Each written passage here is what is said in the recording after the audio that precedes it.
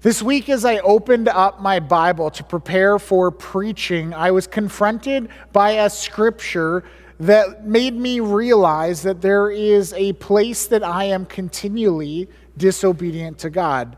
And I think that as we continue going through our passage this morning, as we look at the book of Ecclesiastes, you're going to find that it's an area that you're probably guilty of disobedience to God in as well.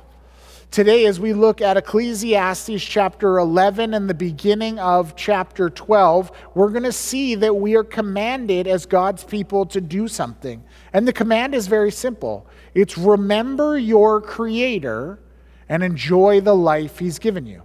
That's it. Remember your Creator and enjoy the life that He's given you. As you think back over today or this past week, the past month, maybe the last little season of life, how often have you remembered God who created you, and how much of your life, your day, your time are you enjoying? Maybe the best way to find that out is to just consider your thoughts and actions and words over the last number of days. How often have you spent complaining, whether to someone else or to yourself, about the situation our world finds itself in? How many times have you questioned and wrestled with whether things should return to normal and whether it's right or fair or good that things will be different? Have you sat and found yourself grumbling about the situation that your kids are growing up in? Today, as we examine these verses, we are going to come to have to wrestle with the fact that there is a command in Scripture which is difficult. It's a simple thing to say, remember your Creator and enjoy the life He's given you. But it's very different to live that out day to day, especially in the world that we live in. But today we find this truth that the teacher is bringing us to. We're right at the end of the book of Ecclesiastes. We're going to finish up next week in our journey through this book. But today as we look at it, what we see is the summary from the teacher. These are sort of the words that he gives to wrap up everything that he's been teaching.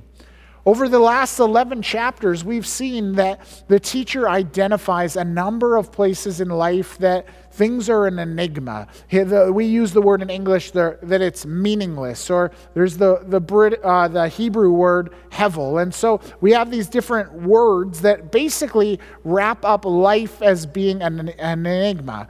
It's those things that you think in life are answers, but when you go to grab onto them, to hold onto them as truth, you find out that it's just vapor and there's nothing there to grab. You find yourself constantly chasing after the wind. And we know that by experience that there are those things in life and that those things are true, but that leaves us often with wondering, well, then what do we do with everything we don't know? How do we live in light of the world that we live in?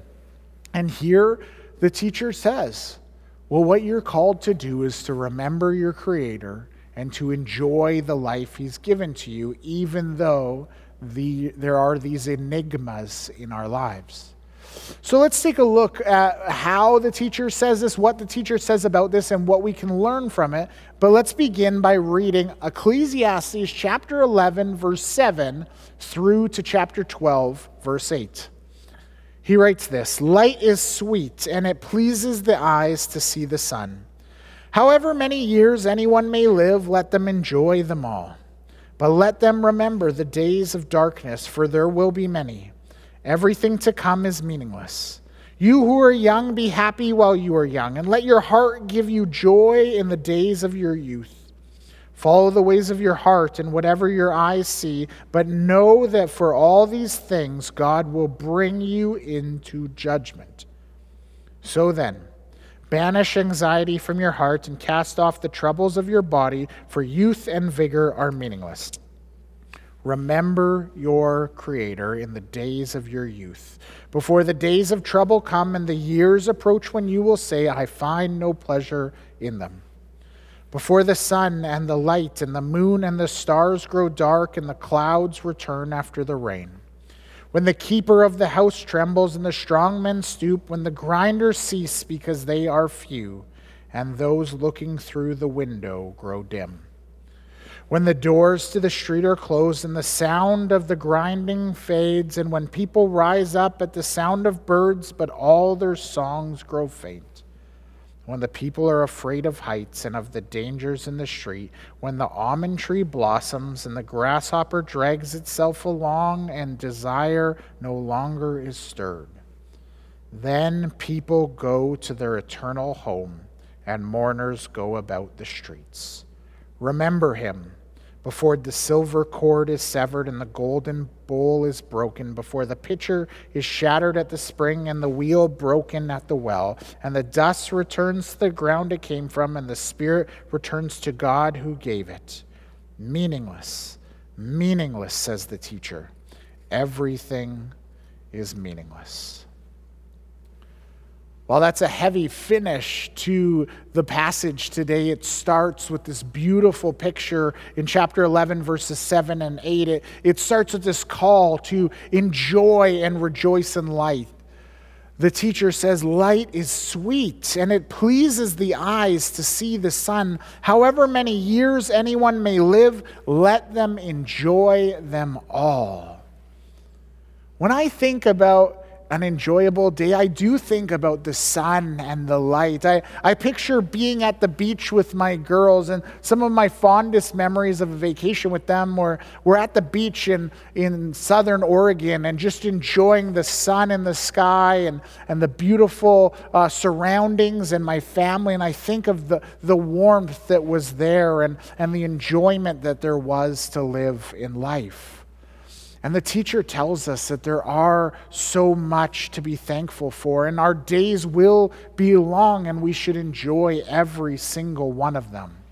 There's a command here, right in the text, to enjoy the pleasures of life. And there's so many places to find joy, isn't there? Whether it is the sun in the sky, the warmth on our face, or maybe you go for a bike ride and you feel the wind through your hair, or it's the smell of a fresh cup of coffee, or maybe it's the warmth and flicker of the campfire that you experienced as you looked out at the twinkling of stars when you were camping this summer. Maybe it's just hearing that sweet sound of children laughing. There's just so many pleasures in life to enjoy. And life is good, and we are called to experience it and celebrate it. And the wonderful thing, when you think about it, is the longer that we get to live, the more of those joys we get to experience. But some of us would say there's a problem, that life isn't all joy, it isn't all pleasure, and the teacher doesn't try to skirt around that. He doesn't try to kind of blow smoke to us and try to distort reality. In verse 8, we see the teacher says, "But let them remember the days of darkness, for there will be many, and everything to come is meaningless." Now, it can sound then that the teacher might be a little bit confused. He says, enjoy life, but remember that there are dark days. But this isn't to be confusing for us. If anything, we're the ones who are confused if we wrestle with that. We should live our lives in such a way that we allow darkness not to be the thing that reigns supreme. But that's not what happened, is it? Most of us, our good days, our happy days, the days we celebrate are so fragile. All it takes is your car to break down or someone in your family to have a fight with you. Maybe it's going looking for something to only find out that it's missing or broken. These small things are able to sort of dash the pleasure in life for us. And that's only the small things. There's much bigger things that are weighty and are harmful that can really seem like darkness looming over us. And the teacher, he doesn't ignore that. He does acknowledge that there are dark days to come, but the teacher wants to give us a truth here that there is light even though that darkness exists. We nevertheless should enjoy light even when darkness surrounds us. There's a song we used to sing in Sunday school when I was growing up called "This Is the Day." It goes, this is the day that the Lord has made, that the Lord has made. I will rejoice and be glad in it. And those song lyrics are pulled directly from Psalm chapter 118, verse 24. This is the day that the Lord has made. Let us rejoice and be glad in it. And looking back on that psalm and thinking of that song and reflecting on what the teacher is teaching us here, there's this understanding that even when darkness comes, there is light because it is a day that the Lord has made, and the God, the creator of the universe, has put good things in to the darkest of days. And so there is a reason for us to celebrate.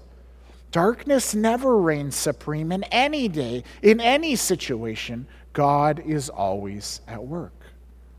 And the rest of the chapter, it expands on this enjoyment of life. In verses 9 and 10, we read this: "You who are young, be happy while you are young, and let your heart give you joy in the days of your youth.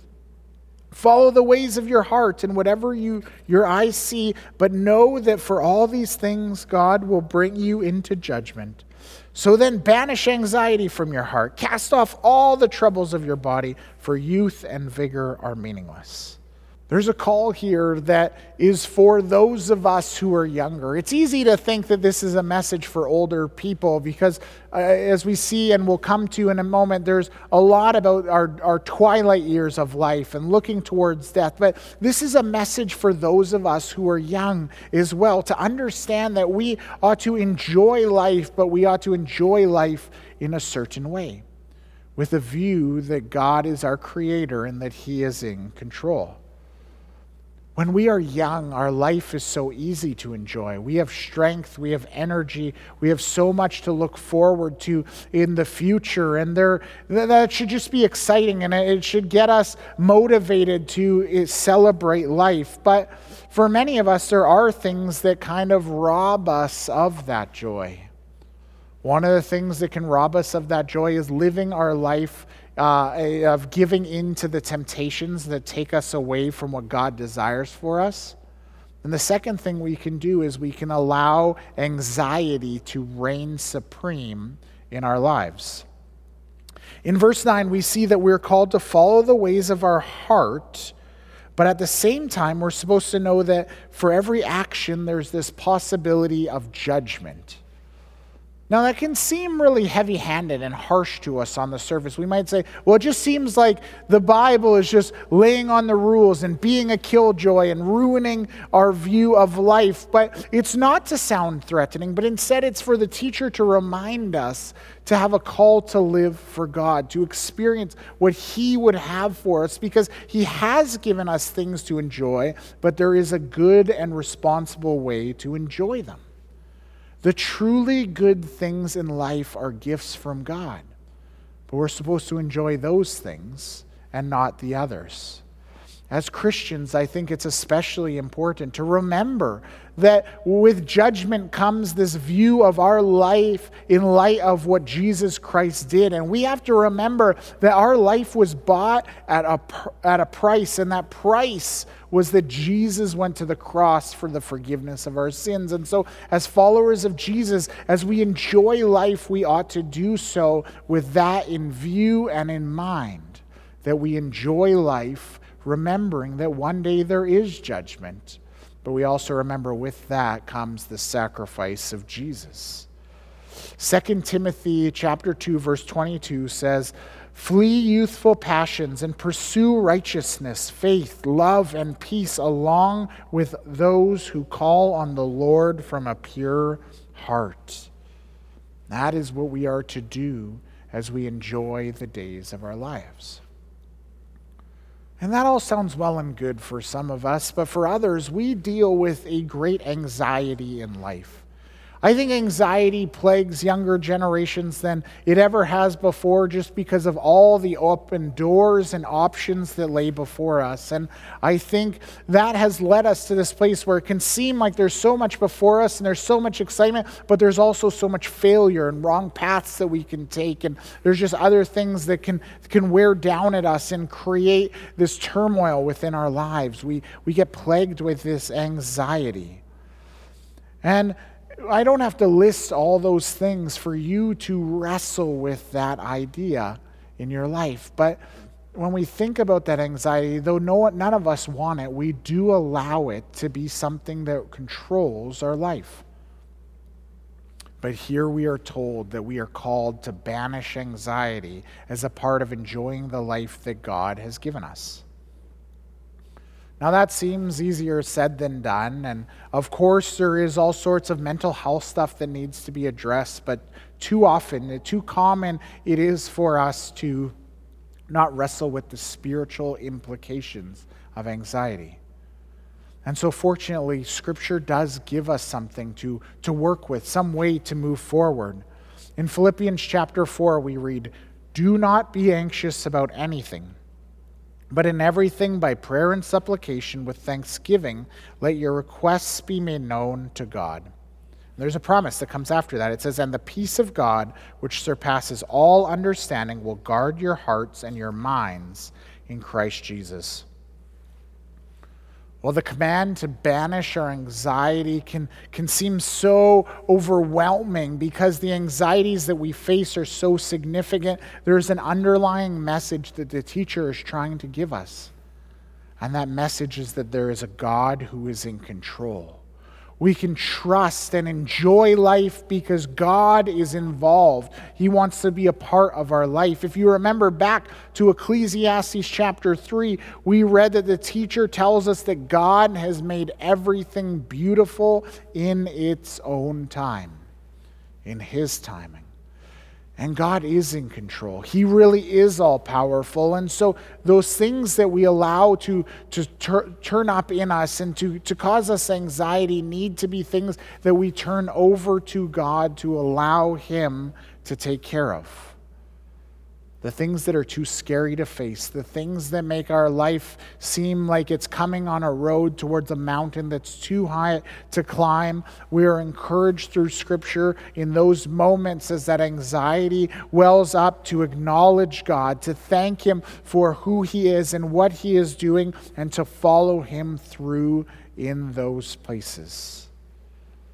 Which is ultimately what brings us to this next command in chapter 12, verse 1, where we read, "Remember your Creator in the days of your youth, before the days of trouble come and the years approach when you will say, 'I find no pleasure in them.'" From here to the end of chapter 8, we see that the teacher paints this picture of the twilight years of life and ultimately of the grave. He reminds us once again of death and the framework that should give us as we look towards eternity, where he mentions that our bodies go to the ground, but our souls return to the God who made them. But there's a reminder there. Before that death comes for us, before we get to a place where we are completely fallen apart, while we are young and strong, we are called to remember God. Let us celebrate Him and the things that He has made and the way He has created the world now before all these things happen later. Charles Bridges once wrote, "Many have remembered too late, none too soon." Let us remember God now in this moment before anything else could possibly happen. As we are called to think about these aging years, as we're called to think about the grave, we are called to remember God. And we're not just called to remember a God who created the world, but a God who is active in a world and a God who has a future. We see this element of our soul, our spirit returning to God. And we know through Scripture that God is active in our world today. And so we should know that this Creator God isn't a God who created the world and abandoned it, but He sustains it and He puts pleasure into it so that we ultimately can experience that, enjoy it. But then He has a plan for our future. Our God is the God who created a way for us to spend an eternity with Him, even though we have sinned, even though we have rebelled against Him, even though we deserve death. He made a way for us through His Son, Jesus. Through Jesus' death and resurrection, we can experience victory over that. And so we remember that, we are drawn to that, we celebrate that and what it means for our life. It means not just salvation, but eternal security. One of the promises Jesus gave is found in John chapter 6, verse 39 to 40, where He says, "And this is the will of Him who sent me, that I should lose nothing of all that He has given me, but raise it up on the last day. For this is the will of my Father, that everyone who looks on the Son and believes in Him should have eternal life, and I will raise him up on that last day." Remember your Creator. Enjoy the life that He has given to you. That is the command.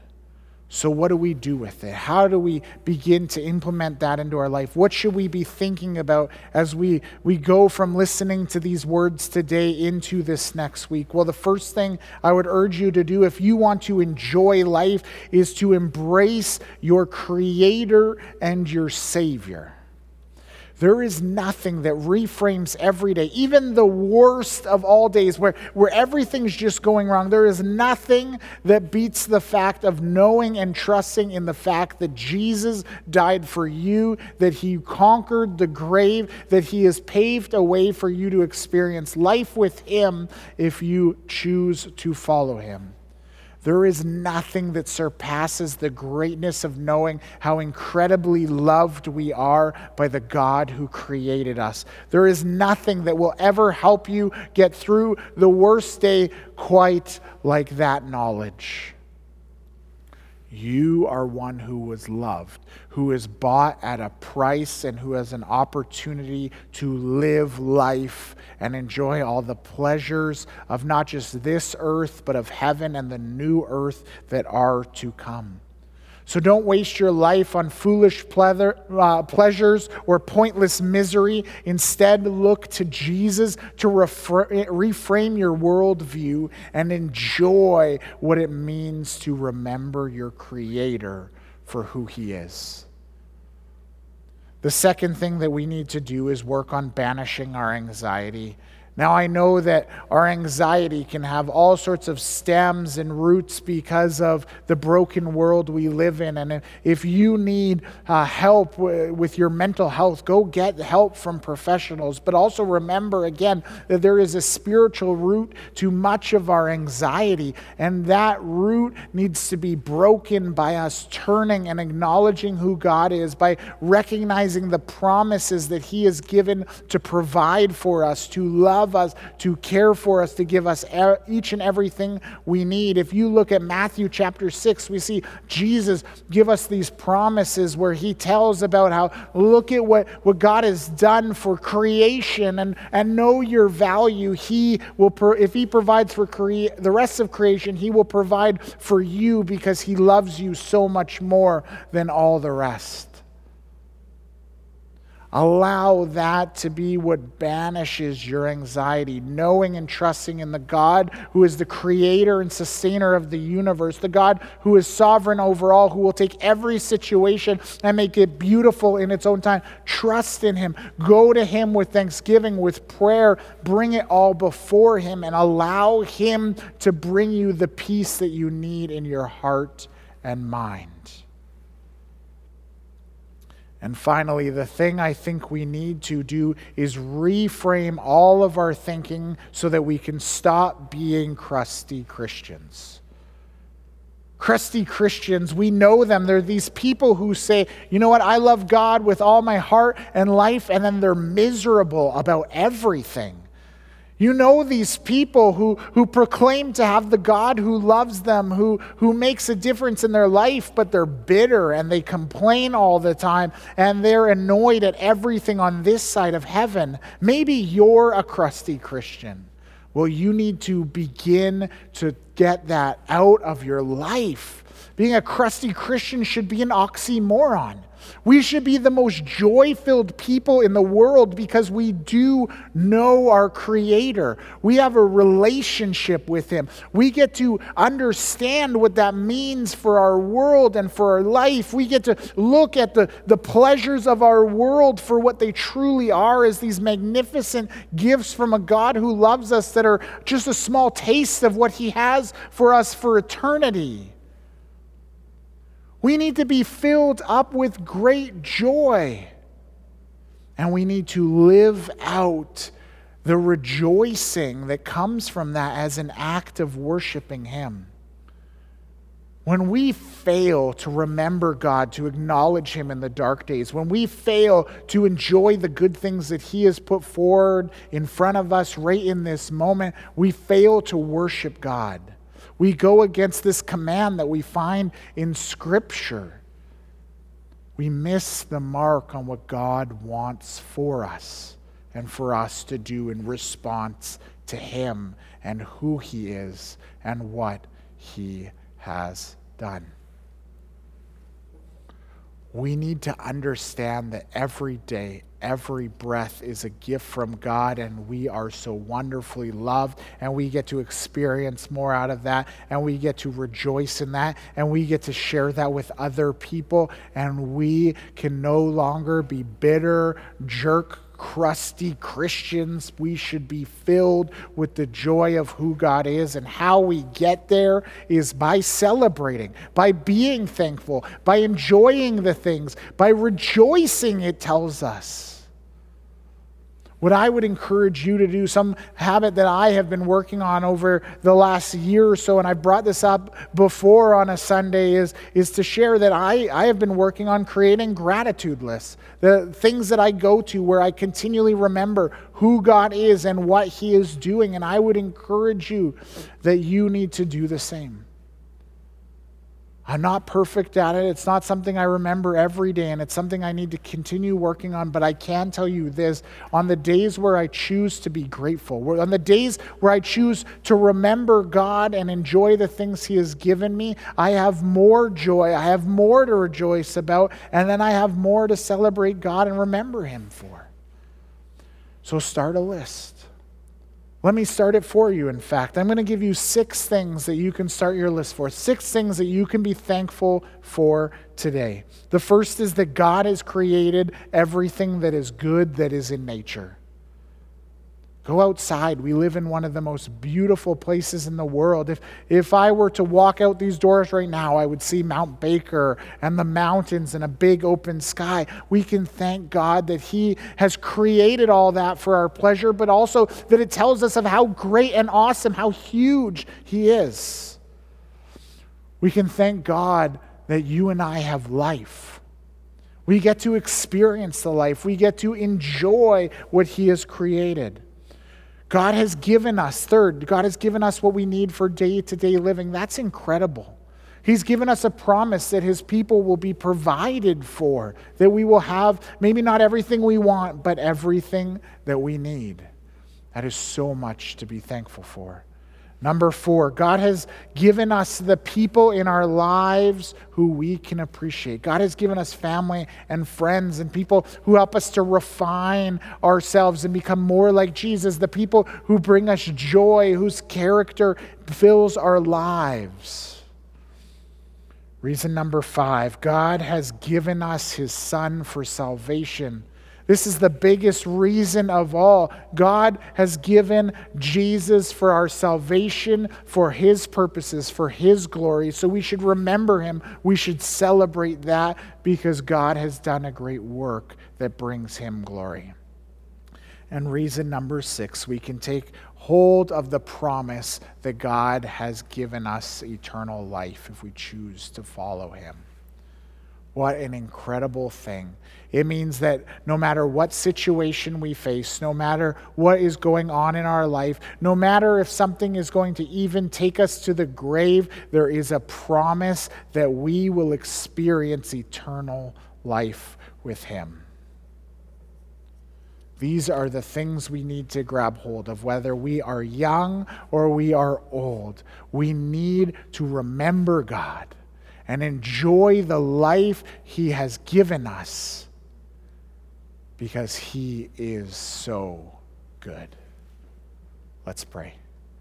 Father, we thank you for the goodness of who you are. God, I thank you that you are the God who is in control of everything. God, that you created everything, that our world, our universe is so finely tuned, it's so precise. God, it's not just that, though. It's not just mechanical. It's beautiful. It's rich. It's full of so many pleasures. God, we thank you that you have given that to us, so we get to enjoy that.